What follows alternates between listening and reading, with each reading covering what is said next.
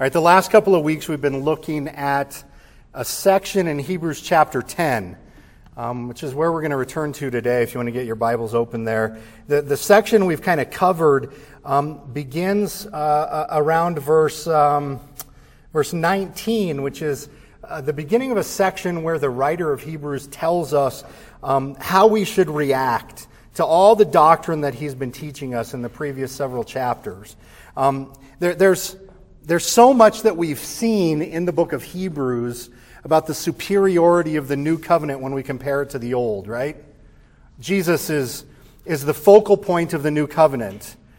He's our perfect high priest after the order of Melchizedek, the one who made himself our perfect sacrifice so we could be perfected in him for all time. Now, in light of that most glorious truth, how should we live? What are the most necessary things for Christians to do? The writer answers that question in three parts in verses 22 through 25. He says, let us draw near to God in faith in Christ Jesus. Right? Let us hold fast to the confession of our hope in Christ Jesus. Let us consider how to love one another as Christ Jesus has loved us. Faith, hope, and love we see in those verses are the three pillars of the Christian life. We have to have them. We have to work to maintain them. We have to grow in them as Christians.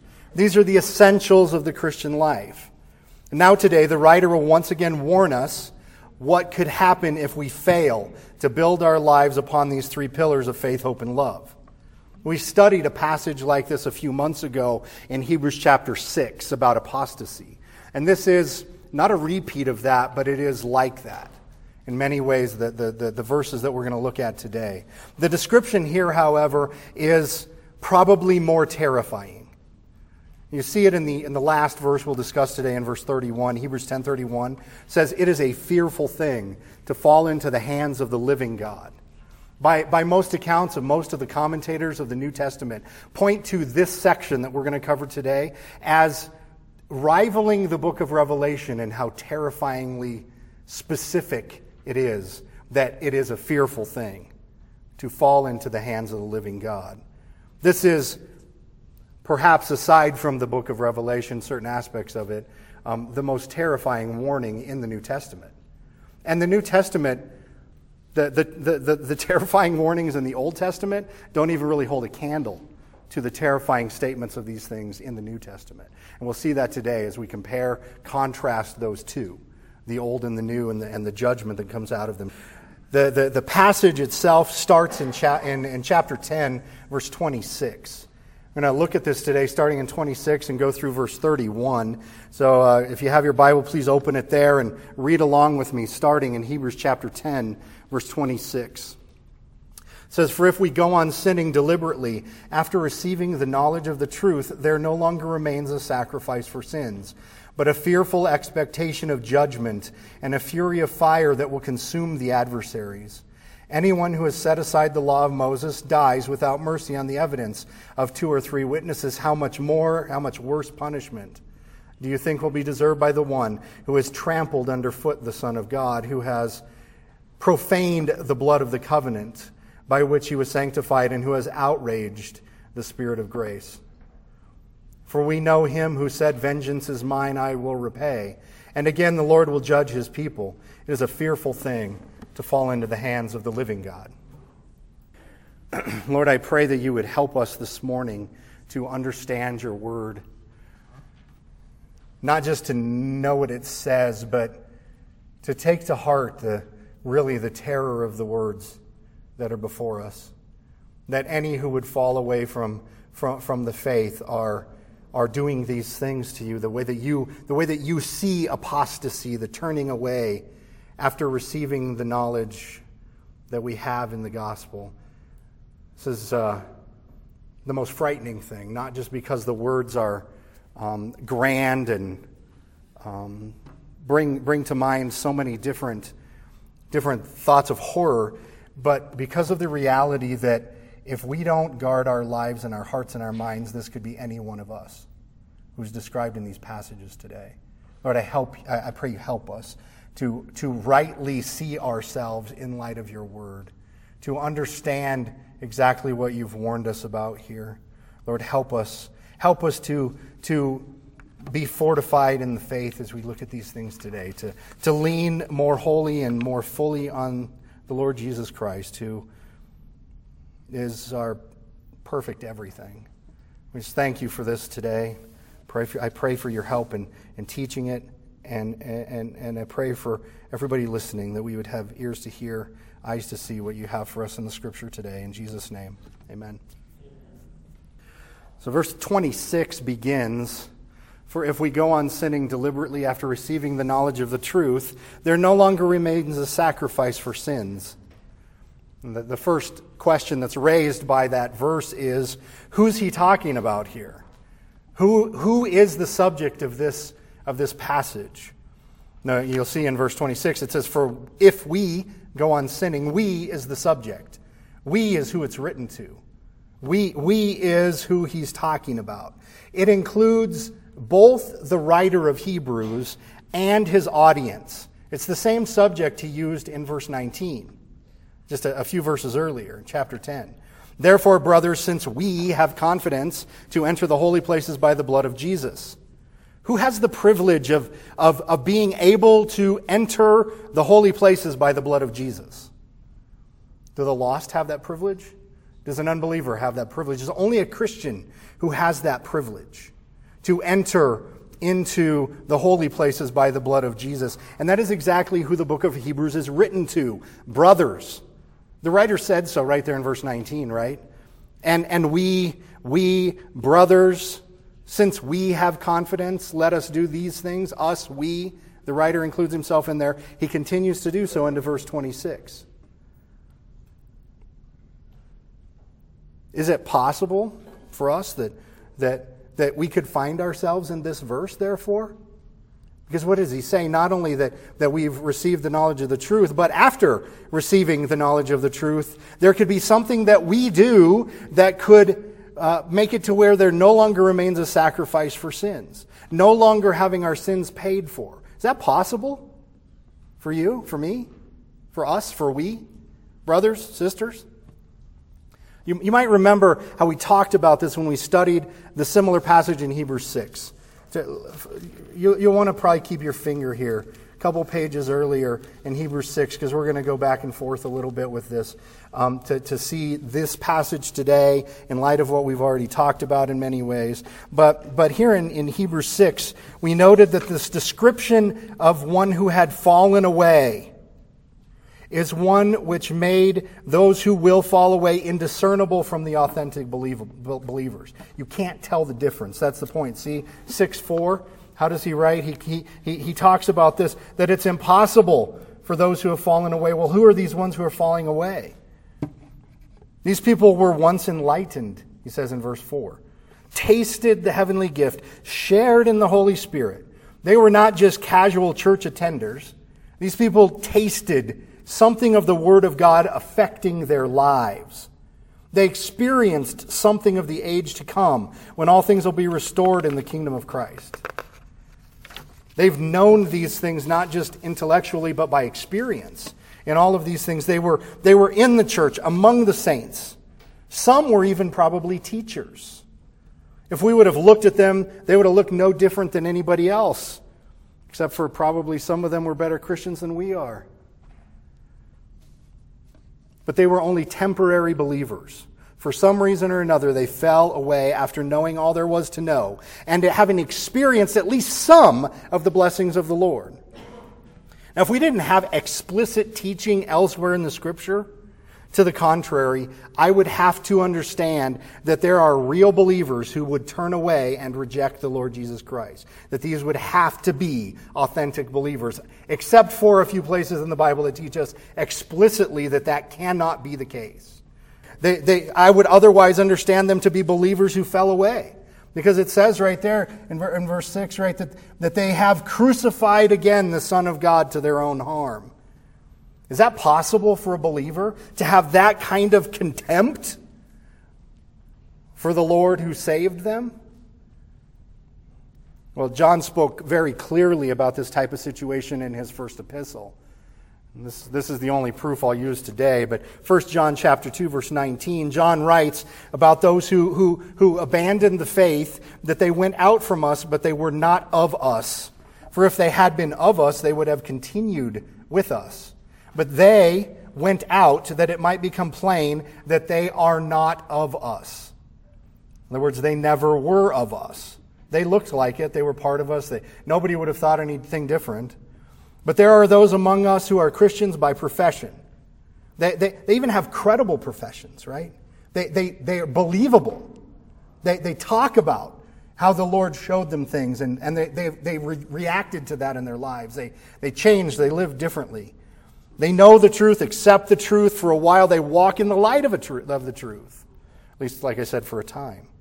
But if they ultimately fall away, no matter how much we all thought they were the real deal, no matter how much they themselves were convinced at that moment, if they fall away, it demonstrates that they were never actually authentic Christians, never truly of Christ. Because if they were authentic, what would have happened, according to John? They would have continued with us. That's not an exclusive statement about Cornerstone Chapel, us. That's us Christians, those who continue in the faith, right? If they were authentic, they would have continued. We have to recognize, therefore, the tremendous danger for each and every one of us, therefore, in these things. The only way to know that you are an authentic believer is that you don't fall away.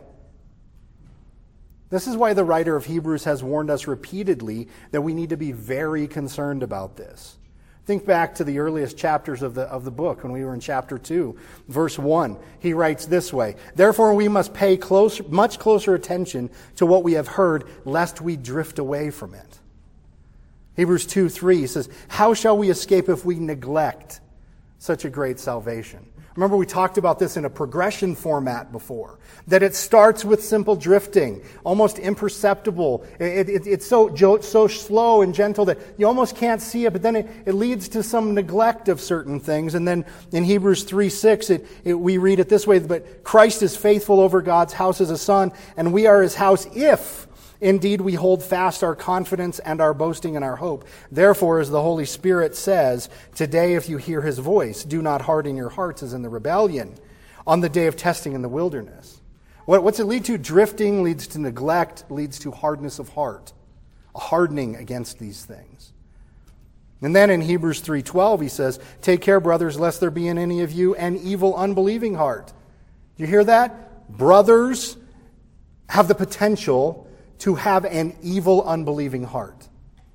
Be aware of that. Take care. Why? Because it will lead you to fall away from the living God. Hebrews 3:12.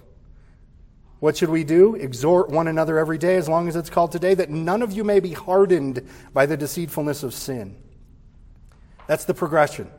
Drifting, neglect, hard-heartedness leads to falling away. Hebrews 4:11, he says, "Therefore let us strive to enter that rest so that no one may fall by the same sort of disobedience." Falling into the disobedience of disbelief is the warning. And lastly for this section here, Hebrews 4:14, he says, "Since we have then a great high priest who passed through the heavens, Jesus, the Son of God, let us hold fast to our confession." He's brought those right back here into chapter 10, hasn't he? Let us draw near to God. Not with a hard heart, but with a heart inclined to want to hear from him. Let us hold fast to our confession. It's a repetition of what he said back there in Hebrews 4. Let us not neglect meeting together, as some are in the habit of doing. Drifting and neglecting slowly, that leads to what? It leads to giving up the hope. It leads to abandoning the faith. Falling away. That's the progression he's been warning us about. And those warnings are powerfully explicit, that it's possible for each and every one of us to fall away. What does that look like? In many ways, the classic definition is right here in Hebrews 10:26. If we go on sinning deliberately after receiving the knowledge of the truth. Now, this is not the same thing as falling into sin, even falling into willful and repeated sin. The context of verse 26 puts the sinning in the context of the previous verses. It's about having received the truth and falling away from the truth, sinning deliberately by turning our back on the truth. It's for those who know the truth but fail to draw near to God in faith. What do they do instead? Instead, they turn to believing in something else. It's for those who abandon the confession of their hope in Christ, deciding that he who promised is not faithful and the gospel's a lie. This is the warning for those who not only neglect meetings, but who refuse to love God and his people. They have made themselves adversaries of God, as verse 27 calls them. The deliberate sinning that the writer has in mind in verse 26 is the willful rejection of the truth that they had once believed. That's apostasy. The utter and final falling away from Jesus by those who once professed faith in him. It's the failure to continue in the faith. Jesus addressed this in John chapter 8, verse 31. He said to the Jews who had believed in him, if they had believed in him, get that? That's the description in John 8:31. Jesus said to the Jews who had believed in him, if you abide in my word, you are truly my disciples, and you will know the truth, and the truth will set you free. Jesus said that knowing you are truly a disciple is confirmed by one thing, and one thing only. It's not confirmed by knowing the truth. They knew the truth.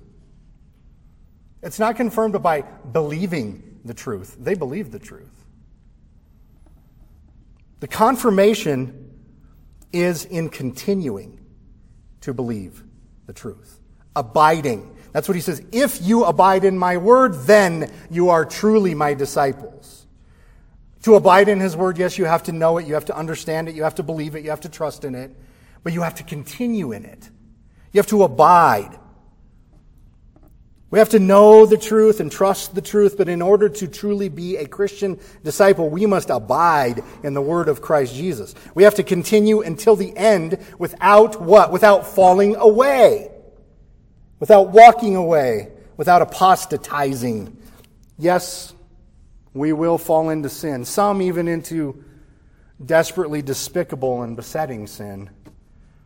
And that is a tremendously dangerous thing to do, to fall into sin, to commit sin, repetitive sin, right? Because it can lead to the apostasy we're talking about today. But strictly speaking, our passage today is not talking about believers who are struggling with specific individual sins that plague their spiritual life, the ones that Jesus will discipline them for in his displeasure. That's not what we're talking about. The authentic disciple will continually turn to Christ in confession and repentance, even if the sin is repetitive, over and over again. Even if they wallow around in it unrepentant for months or years perhaps.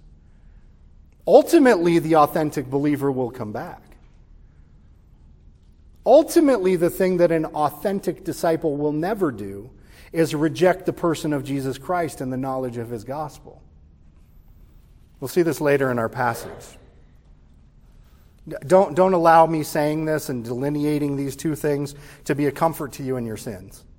We should never be comfortable in our pet sin, whatever that thing is. Failure to repent is one of the causes of apostasy. It's involved in stuff like hardening your heart and ultimately falling away. But it's not the same as apostasy. Is that clear? Now, how can I be so confident as to say that? Well, look at the verses again. 26 and 27. Hebrews 10, 26 and 27.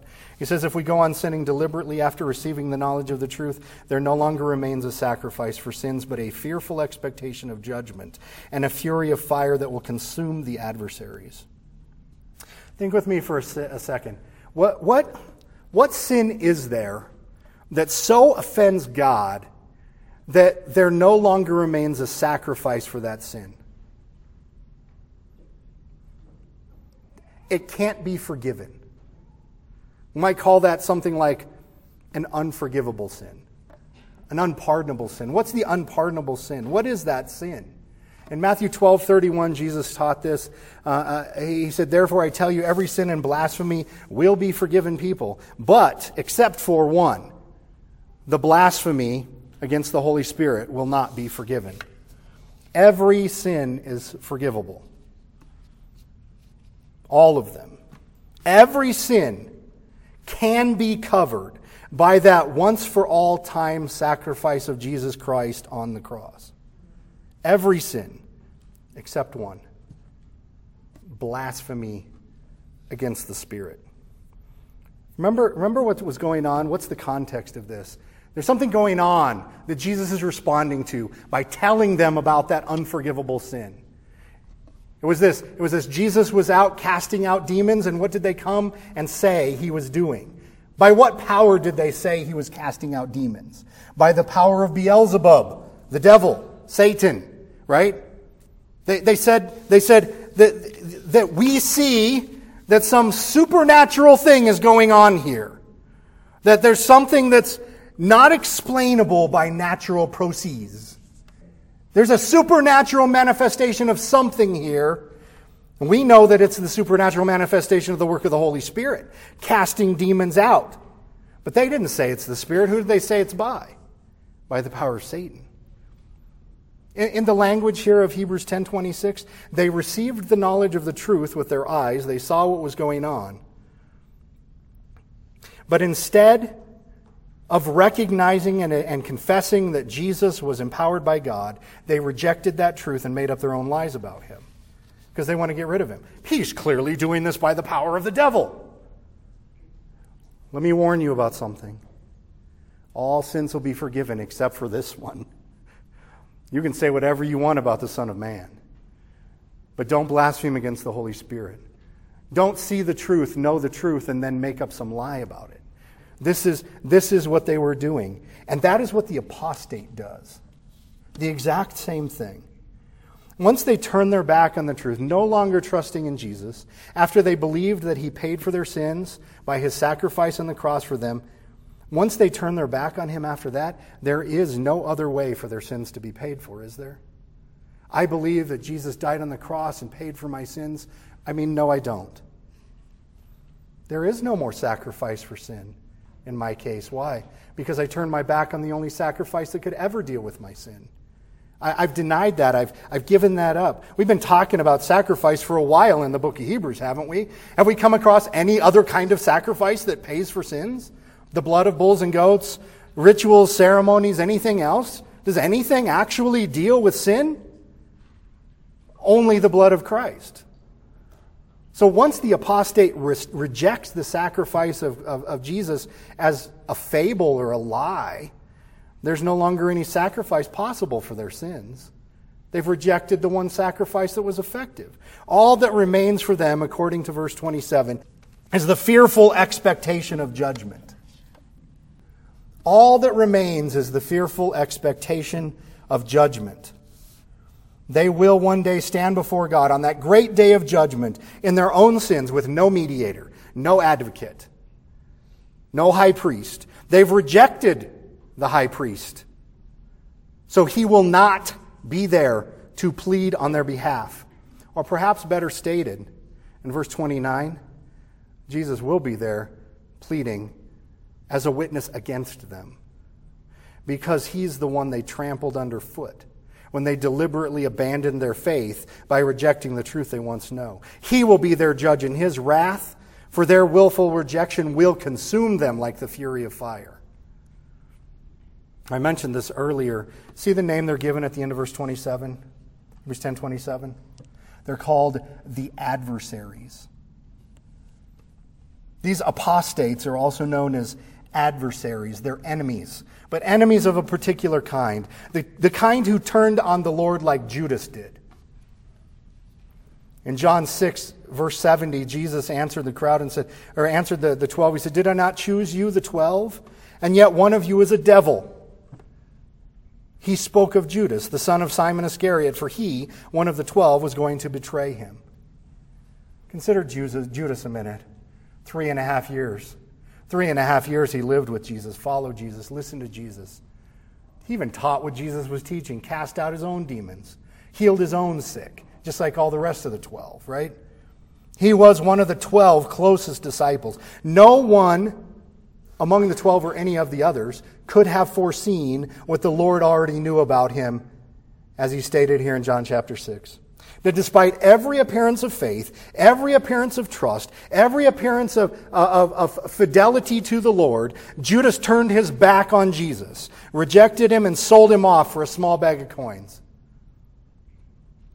Every disciple who knows the truth and turns his back or her back on Jesus is of the same kind. A devil, an adversary, who stabs Jesus in the back after kissing him on the cheek. But the apostate aren't only like Judas, are they? Who else is known in the Scriptures as the adversary? Perhaps somebody who's known as an adversary who prowls around like a roaring lion, according to 1 Peter chapter 5, verse 8. That's the description of our adversary, the devil. In fact, the Hebrew name Satan, means adversary or accuser. Satan is the adversary. He is the one who opposes God and his people, as Judas turned in opposition to Christ also. Right? And as Hebrews 10:26 and 27 tells us, everyone who sins deliberately after receiving the knowledge of the truth will be consumed by the fury of the fire that is reserved for God's adversaries, like Judas, like Satan.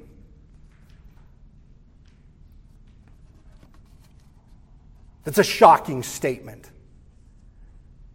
about how much the Lord hates apostasy. The next couple of verses here, the writer again employs one of his favorite methods of teaching. How often have we seen him contrast the Old and the New Covenant in the book of Hebrews? He does it again here starting in verse 28.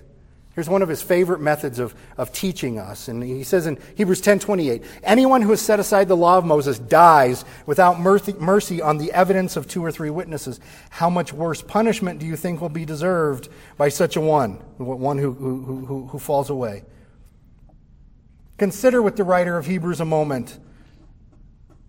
Consider the law, that old covenant law put into effect under the mediation of Moses. We could look it up and point to any number of laws which required the death penalty if violated in the nation of Israel. On the testimony of 2 or 3 witnesses, a person could receive the sentence of death for homicide, kidnapping, various types of sexual immorality, cursing or striking their parent, violating the Sabbath, a few other crimes. Now, however, the writer here has a certain type of offense in mind. Not just a sinful act, but he says a setting aside of the law of Moses.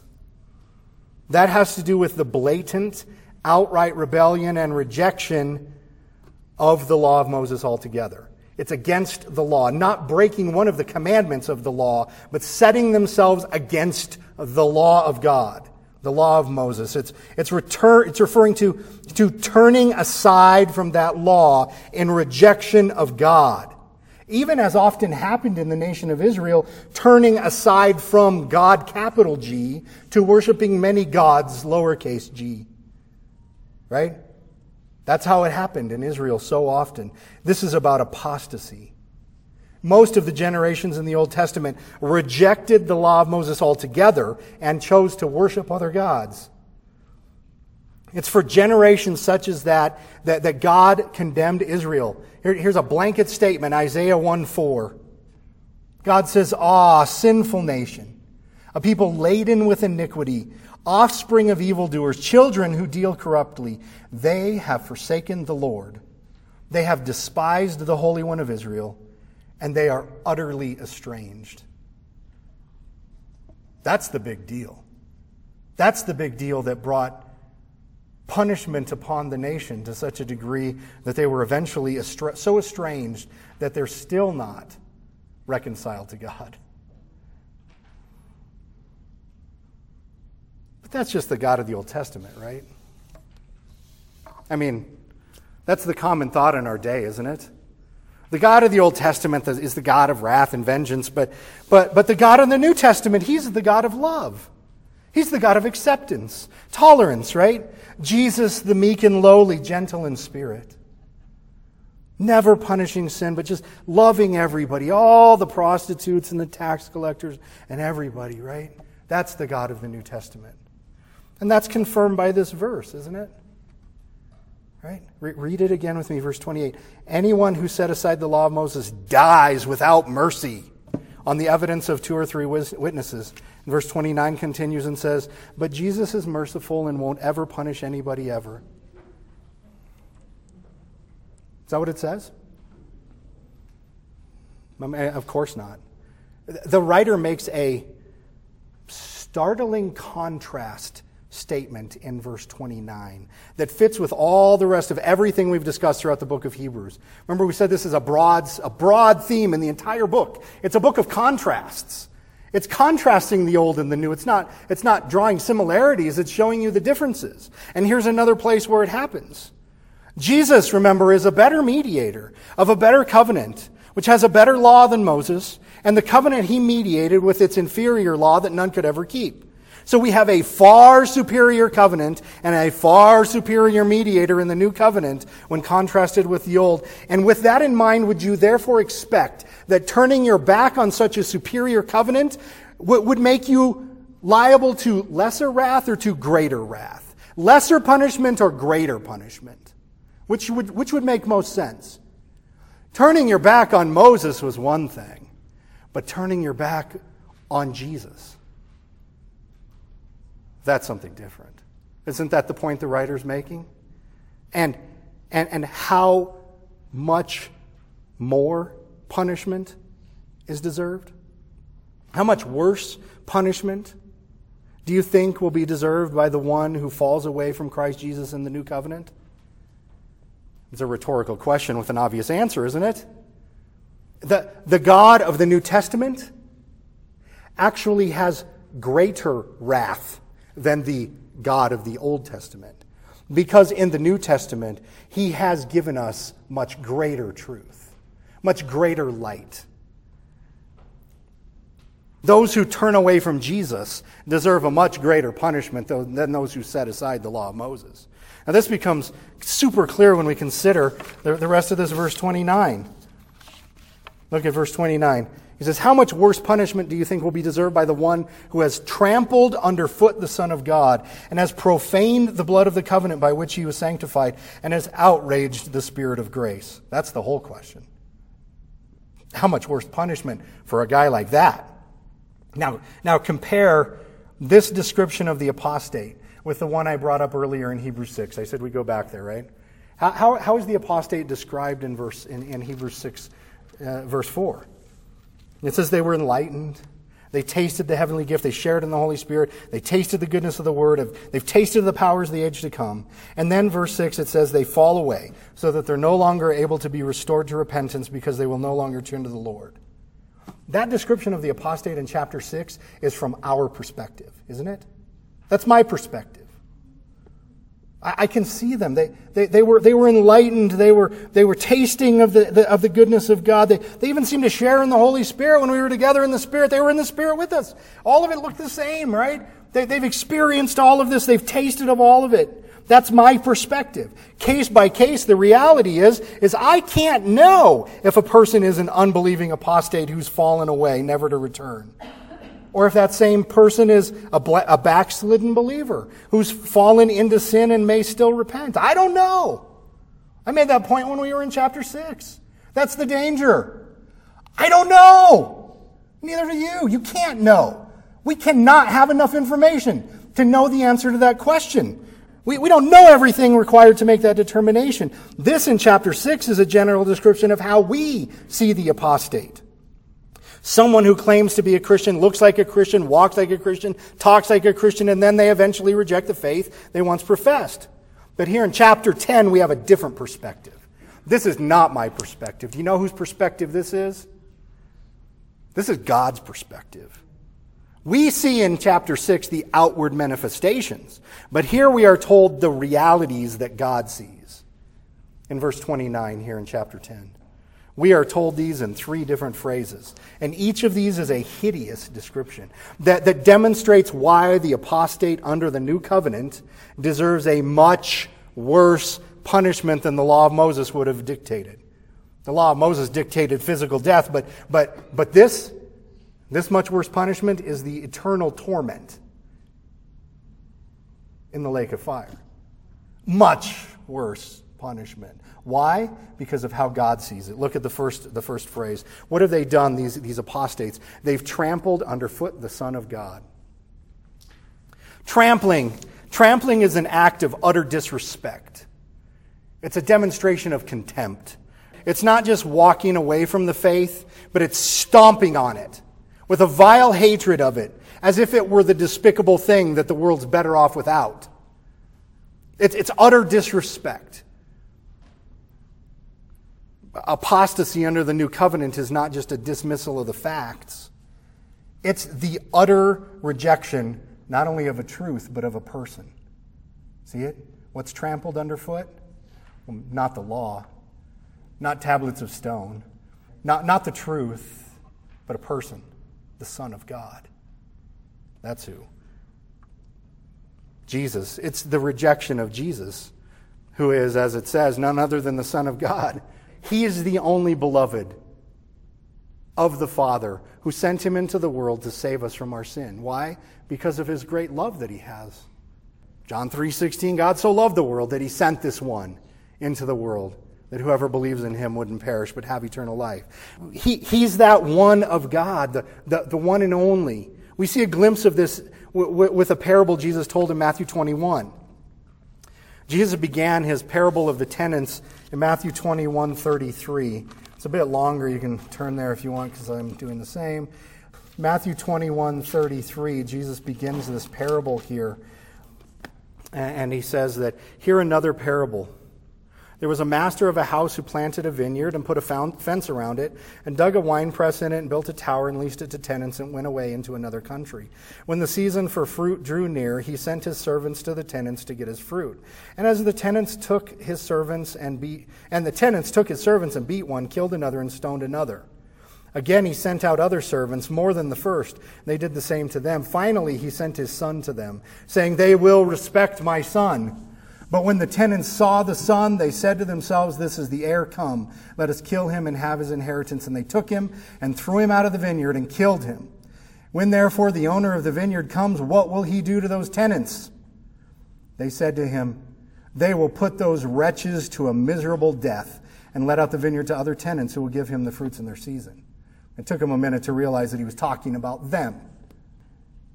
Who's the owner of the vineyard? God. God is the owner. And who's the son? Thinly veiled, isn't it? It's his son, the Son of God that he sent. He sent his son into the world. Jesus is the son whom they killed. And how does God view those who killed him? As wretches who deserve a miserable death, a torturous eternity. So how must God view those who trample underfoot that same Son, crucifying him? Once again, as Hebrews 6:6 describes them. God views them as wretched adversaries who deserve the most miserable death because they trampled on Jesus. That's not the only way God looks at them. Miserable wretches who trampled on Jesus. The apostates not only trample on the person of Christ, they also profane his work. They profaned the work of Christ on the cross. They profaned, it says, the blood of the covenant by which he was sanctified.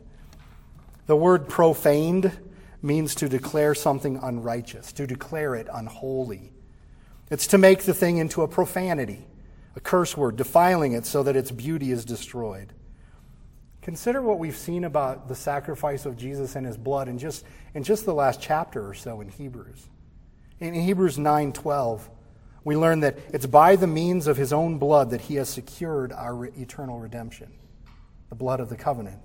He secured our eternal redemption. Verse 14, the blood of Christ purifies our consciences from the dead works to serve the living God. Verse 25 and 26 of chapter 9, he entered by his own blood to put away sin by his sacrifice. According to Hebrews 10:19, he's given us access to God by his blood. Even in this verse, Hebrews 10:29 says that it's his blood that sanctifies. His blood is our only means to cleansing, purification, sanctification. And the apostate has taken all the sacrifice of Jesus, symbolized by his blood, and they've rejected it and called it an unclean thing. They've profaned the one thing that's holy.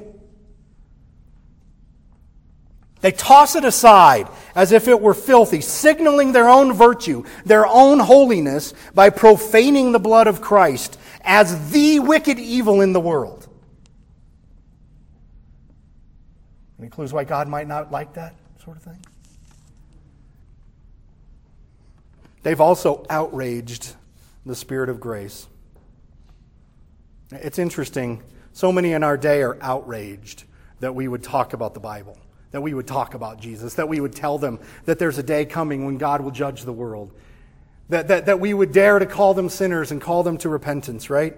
That's the outrage of the world, that we would talk about anybody's need to repent. They're outraged when we suggest that they should surrender their lives to Jesus, or they will face a terrible wrath of God at the judgment. They're outraged, but who actually has the right to be outraged?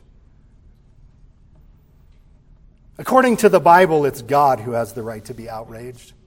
Psalm 7:11 says that God is a righteous judge and a God who feels indignation every day, or who hates sin and sinners every day. His indignation is constant every day. Why? Because he's righteous and we're not. He's angry and indignant towards sinners and their sin every day. But I tell you unequivocally, he is never more outraged than at the apostate who has trampled his Son underfoot and profaned the blood of the covenant.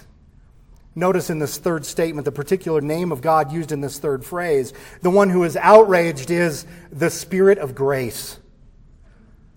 That's the Holy Spirit, right? What's the work of the Holy Spirit? To enlighten our minds, to warm our hearts to the gospel, to teach us the gospel, which is about what? Grace. It's about grace. It's about the unmerited favor of God given to the sinner. It's about the free gift of eternal life to all those who would turn and trust in Jesus, right?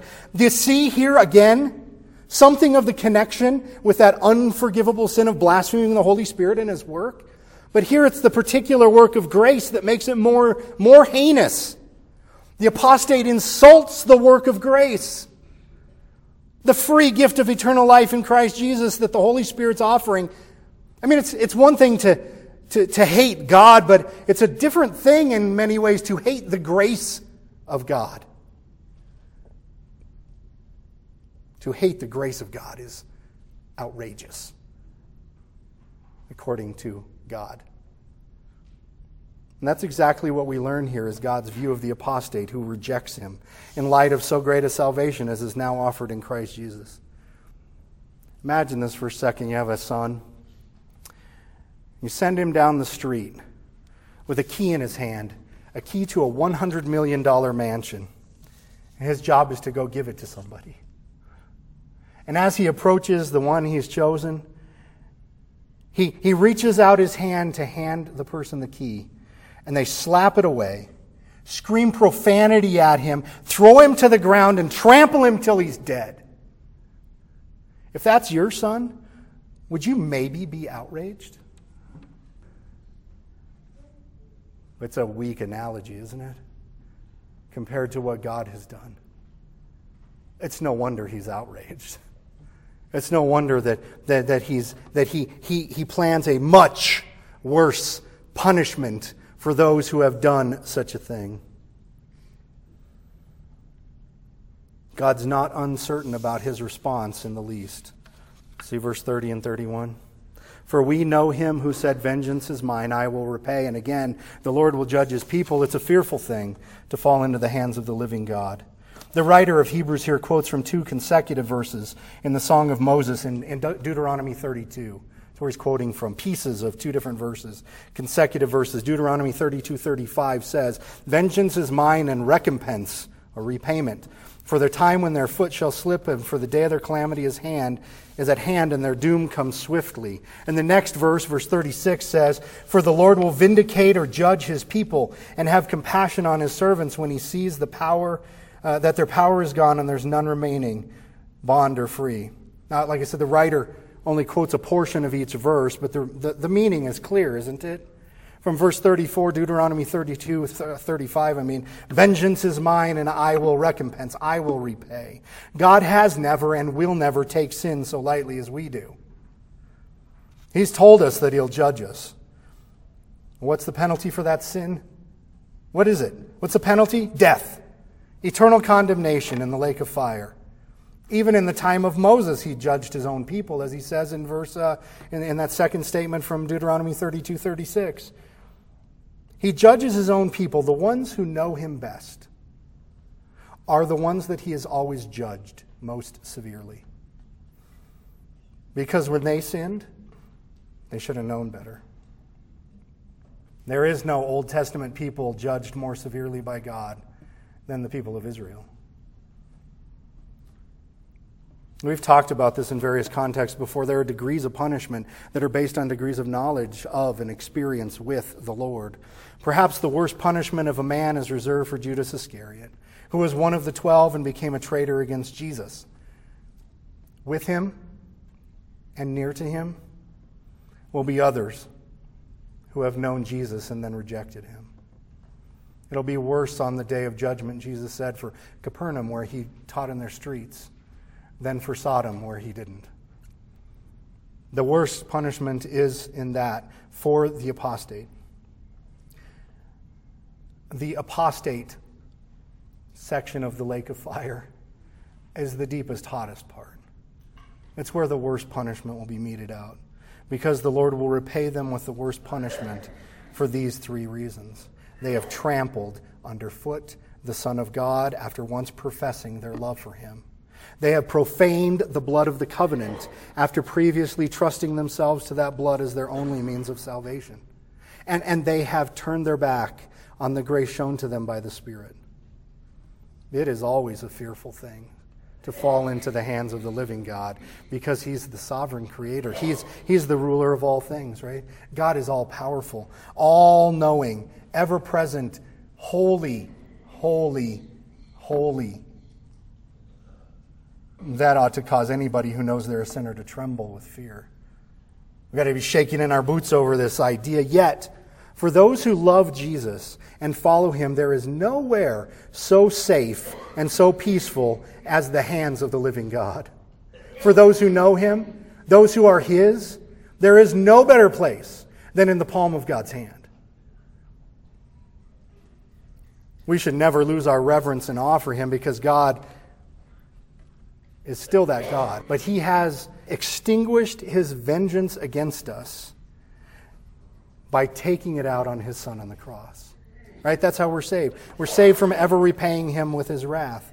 But everybody else, when they fall into the hands of the living God, will be on Judgment Day to stand trial. The unmitigated, undiluted wrath of God will fall most severely on those adversaries who betrayed Jesus like Judas did by falling away after knowing him. Now, if you're afraid that's you, let it sink in a minute. But if you're afraid that's you, I have a little hope for you today. If you think this is you, I have a little hope. It doesn't have to be you. You still have time to repent. The Lord is still kind and patient. Even with those who have turned their back on the Lord, he will be kind and patient as long as he gives you another day. But don't waste today, right? The writer of Hebrews has told us that again and again. Today is the day of salvation. You must turn to him and repent today. Otherwise, you'll fall away in the hardness of your heart. And the end for you will be falling into the hands of the living God, who will punish you with the most severe punishment. But that doesn't have to be you.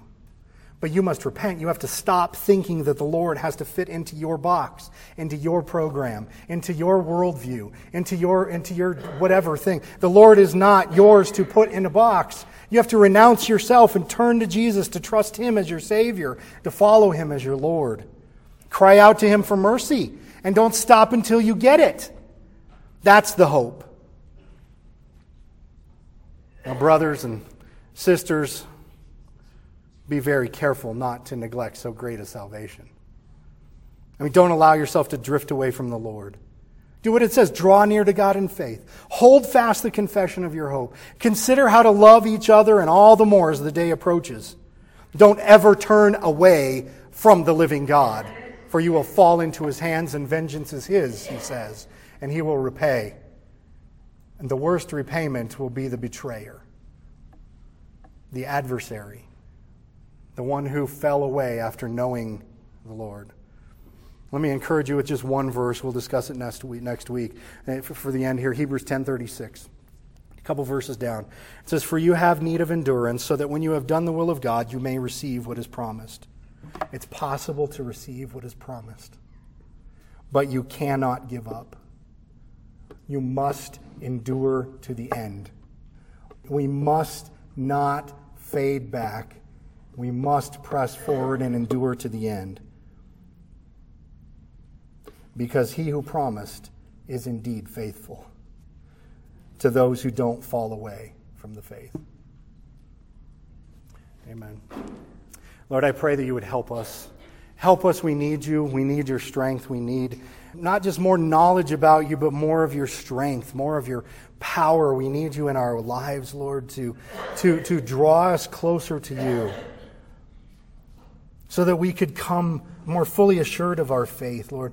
Give us stronger conviction and stronger confession that we might live for you. Lord, increase the love that we have for one another and for you, so that we won't drift, so we won't neglect salvation, so we won't allow our hearts to be hardened and in that way to fall away. Lord, this is a terrifying passage for any who would ever fall away.